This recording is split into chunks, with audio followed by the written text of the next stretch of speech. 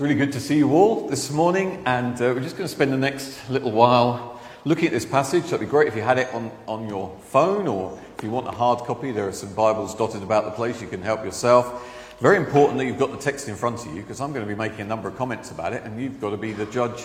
You're supposed to test the spirits, right? How are you going to do that if you haven't got the actual words in front of you? So it'd be very good if you've got the words in front of you. Just a couple of comments before we start. The bookstall is available at the end of the service, and we've got a book that we're recommending this month, How to Pray by Pete Greig. Excellent both in instructing you how and giving you practical guidance, but also some motivation. And if, like me, you need all the motivation you can get, because there's always 1,000 other things that seem more pressing than prayer, because of the weakness of my understanding of things, then a book like this is really good. So I recommend it to you. It's on there along with a load of other books that we've got, all of which we recommend as good, healthy reading. And just a moment to reflect on what we're doing this evening. So this evening we've got the next of our Elephant in the Room talks, and I'll be addressing this evening the next in our series, Sex Rules. And we'll be thinking a little bit about the dynamics of desire and why God gave us desire, sexual desire and other forms of desire, what impact the corruption of our human nature has had on it, how our culture understands desire, and whether Christians, to what extent as Christians we see things differently. And I think the goal of these talks is to really get you thinking and engaging with what the Bible says.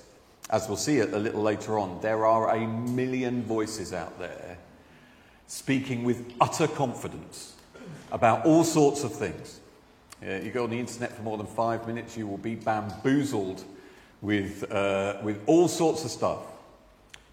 How important is it that we think seriously?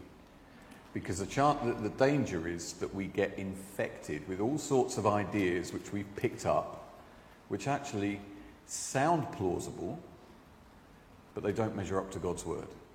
And actually, on deeper reflection, are perhaps not so helpful. So that's the goal for this evening. Do come along if you're able to. I think it will be a helpful time together. Now, we're coming into land, really, with our series in 1 John.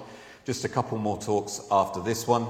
And today, we're particularly thinking about the significance of Christian teaching, the Bible's teaching, and how that distinguishes between authentic Christianity and inauthentic expressions of Christianity. Next slide, please.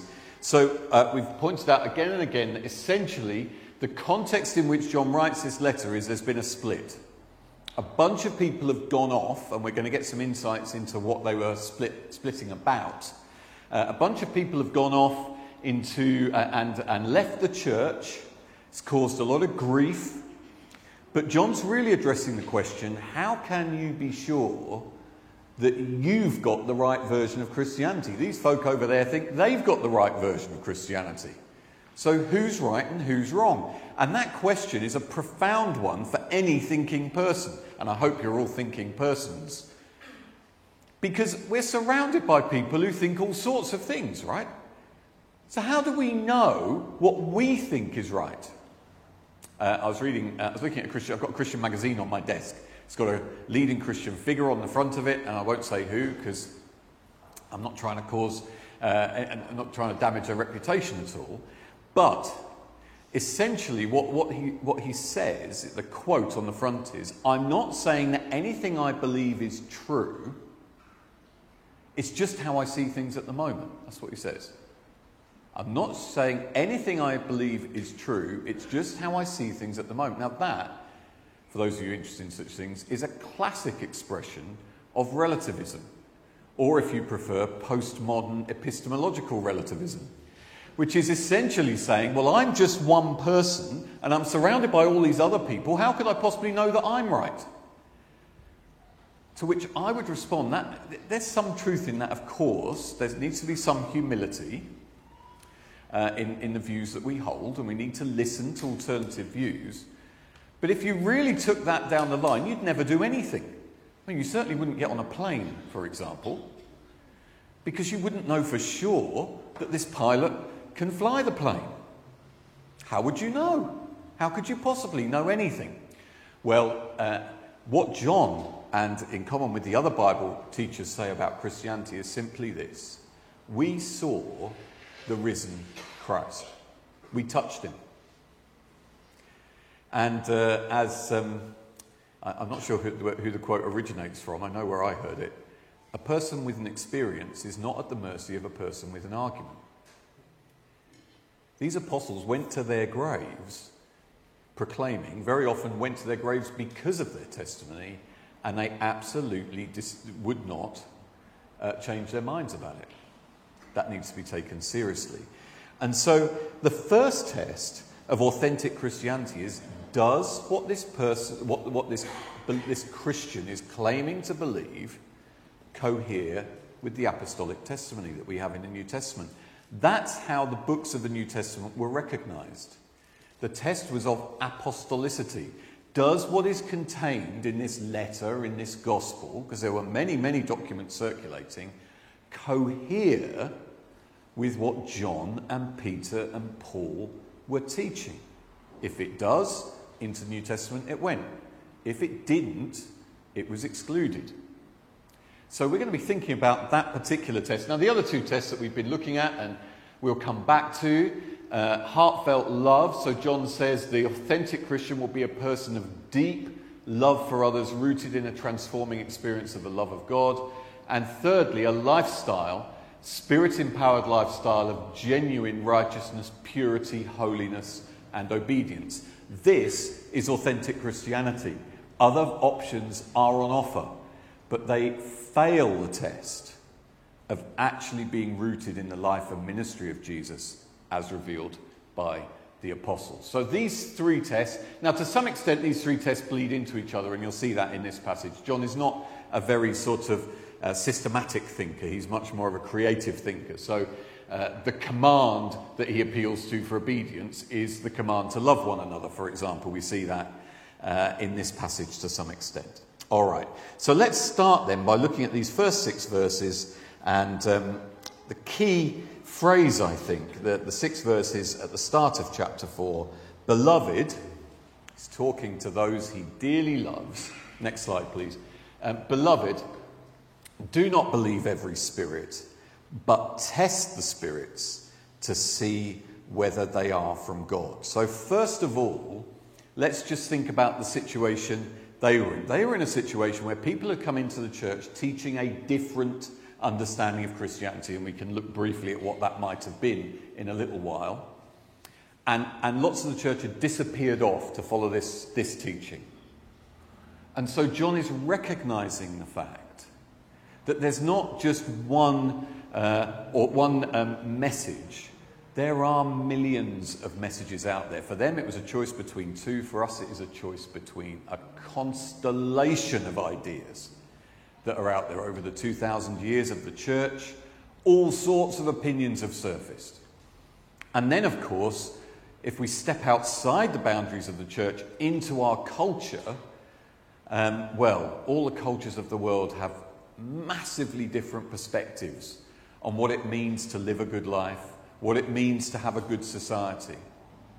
And so John recognizes that we Christians, the Christians of his day and us today, live in contested space. There's a war going on in our cultures all the time. Maybe war is too strong. There's a contest going on as different ideas bash into each other. And unless we're discerning, we are easy prey for the last thing. They said about John Major, it was said about him in his leadership, that he bore the imprint of the last person who'd sat on him. And I've heard it said of other political leaders, I think that's funny, by the way, you can laugh at that if you want. They say of other leaders that the most powerful person in the country was the last person to talk to them, because they had no filter or ability to discern the messages they were receiving. Whatever had been said forcefully to them, they just believed it. And John is saying, don't be like that. Develop the ability to test what you're hearing. Does it cohere with the apostolic teaching, or does it not? The Word of God is an anvil that has worn out many hammers. Down the centuries, there have been all manner of ideas about what it means to live the good life. Now, on the other hand, you might say, as many postmodern men and women do, oh my goodness, there's so many ideas out there, how could I possibly know which one of them is true? I surrender. I'll just believe what everyone around me believes because it's easiest. That's in essence what most people in our culture are doing. They're not thinking deeply about stuff. They're tending to just go down the line of least resistance. It's always easiest to believe what other people around you believe. That's always easy. And sometimes you'll be right and sometimes you'll be wrong. But as I used to say to me when I was in the Sunday school at my church, a dead fish just goes with the flow. A live one swims upstream. Do you want to be someone who just accepts the culture of the day? The church often falls into it. Church often falls into adapting its message to fit the culture it's in. But it's a very wise saying.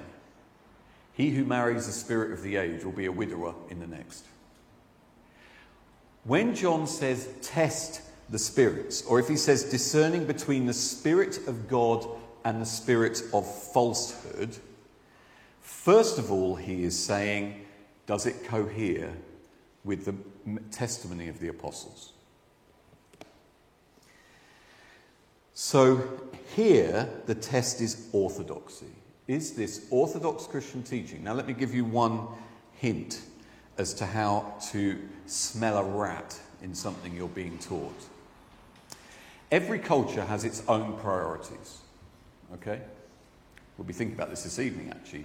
Our culture has particular priorities when it comes to desire, and sexual desire in particular.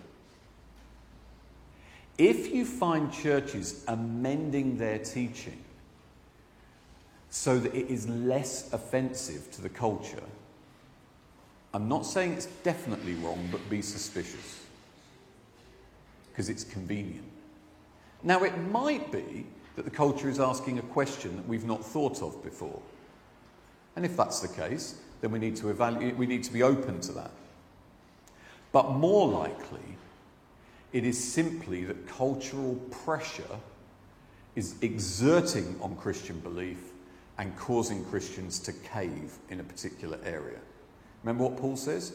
Do not be conformed to the pattern of this world. Be suspicious when the church starts to adapt its teaching to fit more comfortably with the spirit of the age.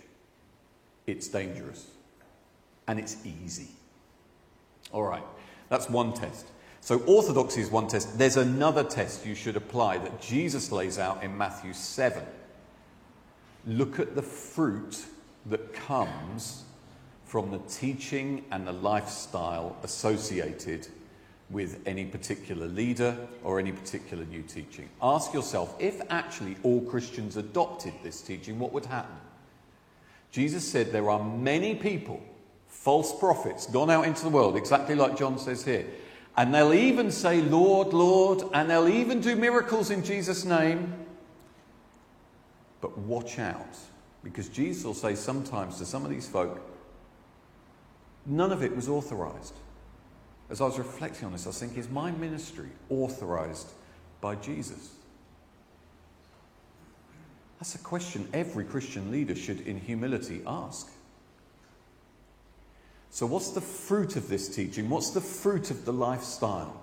Is this a lifestyle which, if everybody adopted it, would bless society and would enable us as Christians to be salt and light? Or is this a lifestyle that, if everybody adopted it, would cause destruction? In particular, how would this teaching affect the vulnerable in society? Does it push people to look in mercy upon those who are poor? Or is it actually just, is it something which is just affirming them in their selfishness? These are the sorts of questions we should be asking. Beloved, do not believe every spirit, but test the spirits. There is the spirit of falsehood and the spirit of truth. It goes without saying, therefore, we should be familiar with this. If we believe it's God's word, we've got to be reading it. And for goodness sake, don't believe everything you read on the internet. If you really want to grasp what the Bible says, in addition to reading it, some really good sites for you. I would definitely recommend you spend the next year or two just immersing yourself in the Bible Project.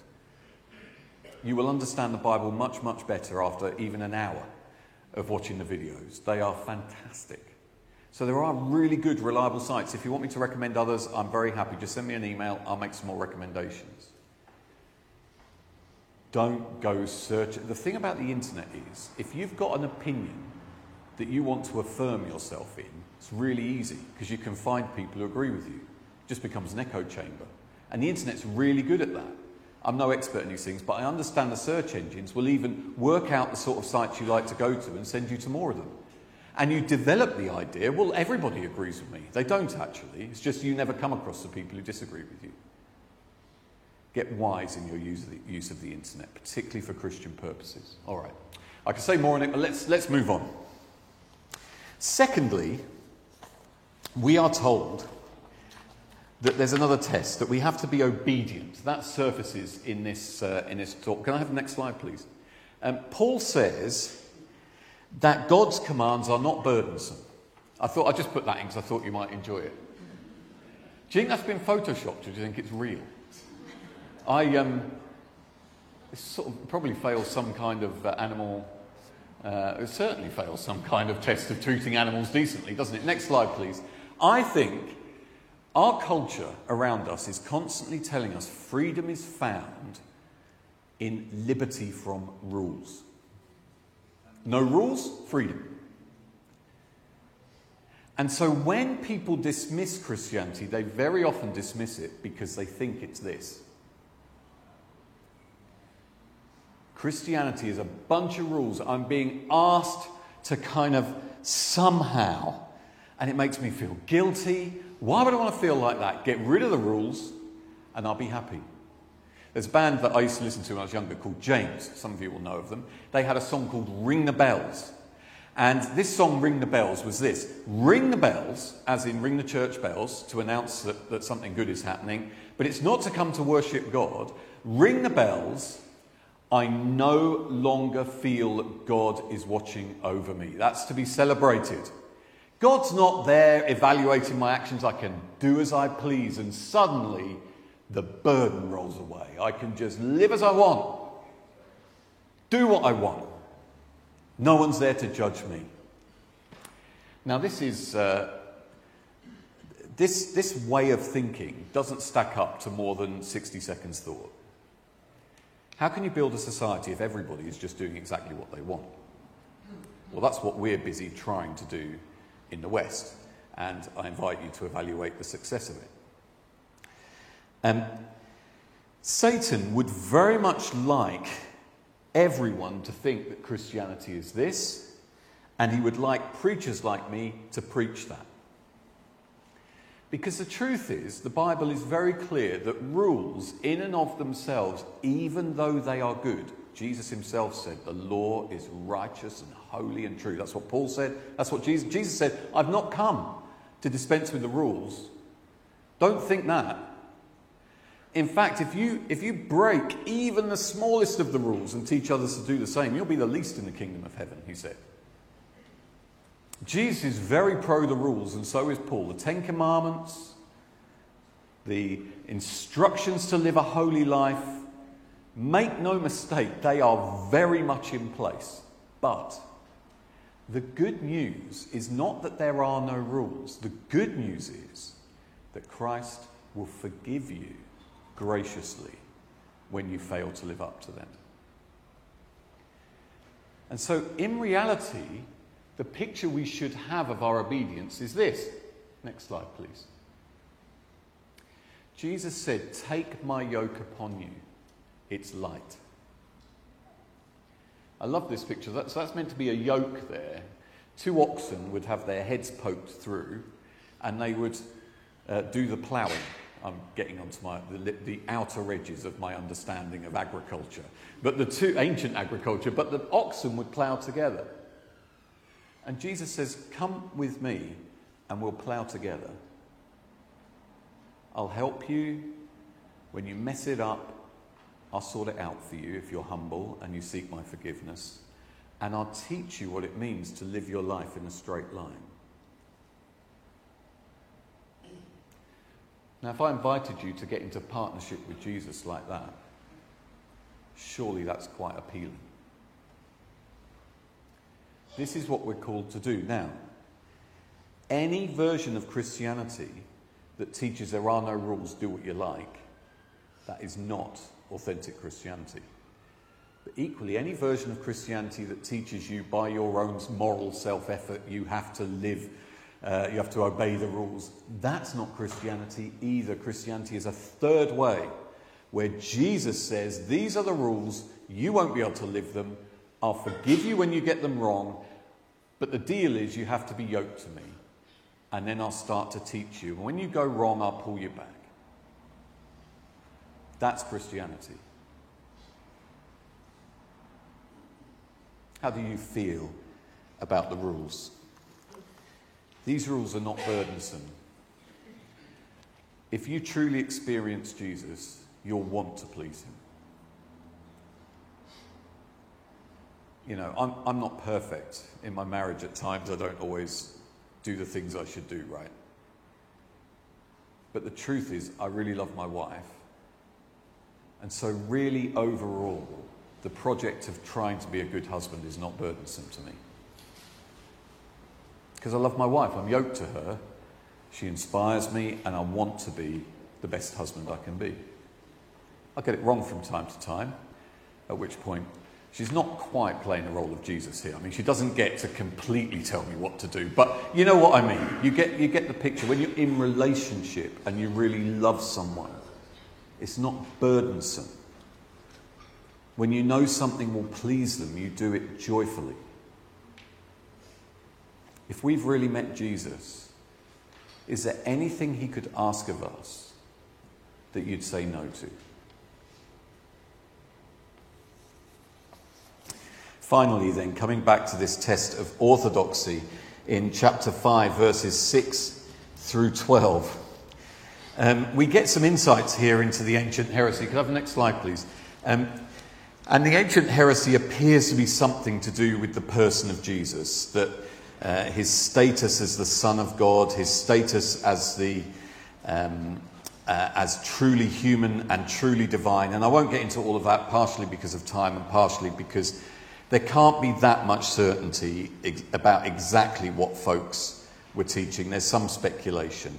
But John is keen to say he did not come only with water, but came by water and blood. In all probability, that's saying it's not only at his baptism that he was revealed as the Son of God, but also in his death, his blood. So water representing baptism, blood representing his death.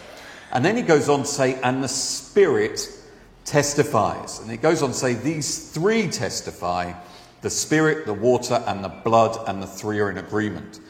Now, probably this is referring back to Deuteronomy 17, where under the law, you should only believe a testimony if it's established by more than one person. And so two or three, and earlier Illumide referred to another reference to this, where it says, where Jesus says, if two or three of you are gathered in my name, I'll be there in the midst. It's got this idea that's prevalent in the Old and New Testament, that community is important. Actually being with other Christians means God reveals himself in a way that is complementary to, but different to how he'll reveal himself to you if you're on your own. So community is important, and it's very important when you get converging testimony. I'd love to give you 10 minutes on that, but if you're going to believe something, it's good to corroborate it from different sources. So what does John mean by the Spirit, the water, and the blood? Well, how long have you got? We can go through all the different theories. This is one of the more contested verses in the New Testament. I'll give you my theory, and then you can go and do your own research. But this is a fairly commonly held view. First of all, water and blood.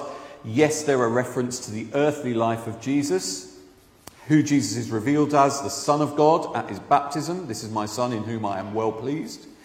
And then in his blood, in his crucifixion, he is revealed as the one who atones, the Lamb of God. And in all of this, the Spirit seals both the baptism, this is the dove descending on Jesus, and in the resurrection, Jesus is revealed as the Son of God, that God approved of his sacrifice. How? By the power of God's Spirit. Furthermore, some have suggested that it's also not just talking about the way the Spirit revealed Jesus in his first coming, but also the way the Spirit works in our hearts. So John Wesley can say, "My heart was strangely warmed." The two disciples on the road to Emmaus, "Did not our hearts burn within us?" And maybe you've had that experience when Jesus has been proclaimed, or in Christian worship, where you felt your heart burning with passion for Jesus and you want to serve him. Well, that's the work of the Spirit too. There's the work of the Spirit in the earthly life of Jesus and the work of the Spirit in our hearts. Water and blood may also refer to the sacraments, to baptism, and to the Lord's Supper. Well, all of these things are possible. God speaks. He spoke through the earthly life of Jesus. He speaks through the apostles' testimony, and he speaks to us today in our hearts. All of these things converge. The testimony converges. And John says, if all of that is functioning together in your life, then you'll know deeply. You'll have deep conviction. Now, of course, if you starve yourself of all those influences, if you never open the Bible, rarely go to church, and actually allow other voices to be crowding in and making their impact on you much more routinely, don't be surprised if your sense of conviction is diminished. But these three testify together, they converge. And the key test is to believe God. Trust him. Have faith in him. All right, much more we could say about that, but let me conclude. Because John refers here to overcoming the world. Could I have the final slide, please? Overcoming the world. And specifically refers to the fact that this is eternal life. To overcome the world. To overcome the world is to believe that Jesus is the Son of God. And everything follows from that. Salvation is in him. And that's a challenge for all of us. Am I really going to believe that? Or am I going to hedge my bets? Loads of people in church are hedging their bets. In fact, probably we're all doing it to some extent. I'll have a little bit of Jesus as the Son of God, but just in case he isn't, and you put whatever else, we're off interested in. It'll be different for each of us. John says, if you really want to win in life, if you want to overcome, then you've got to put all your eggs in Jesus' basket. Not just some of them. In the Revelation, in the book of Revelation, in chapters 2 and 3, you can go and check it out for yourself. At the end of each of Jesus gives some feedback to 7 different churches. And at the end, he always says, to him that overcomes, to the one who overcomes, I will. And it's always a promise in different ways of eternal life. How to think like a winner? The Christian answer is, put your trust in Jesus Christ and you win. And you win big. Put your trust in anything else and disappointment is coming your way. How should we do this? We should become wise in the gospel, able to test the spirits. We should seek the Spirit to give birth in us bowels of compassion towards others. And we should joyfully embrace and seek to obey the commands of Jesus. They're not burdensome. They are the ways that we become the people we were designed to be. God bless you.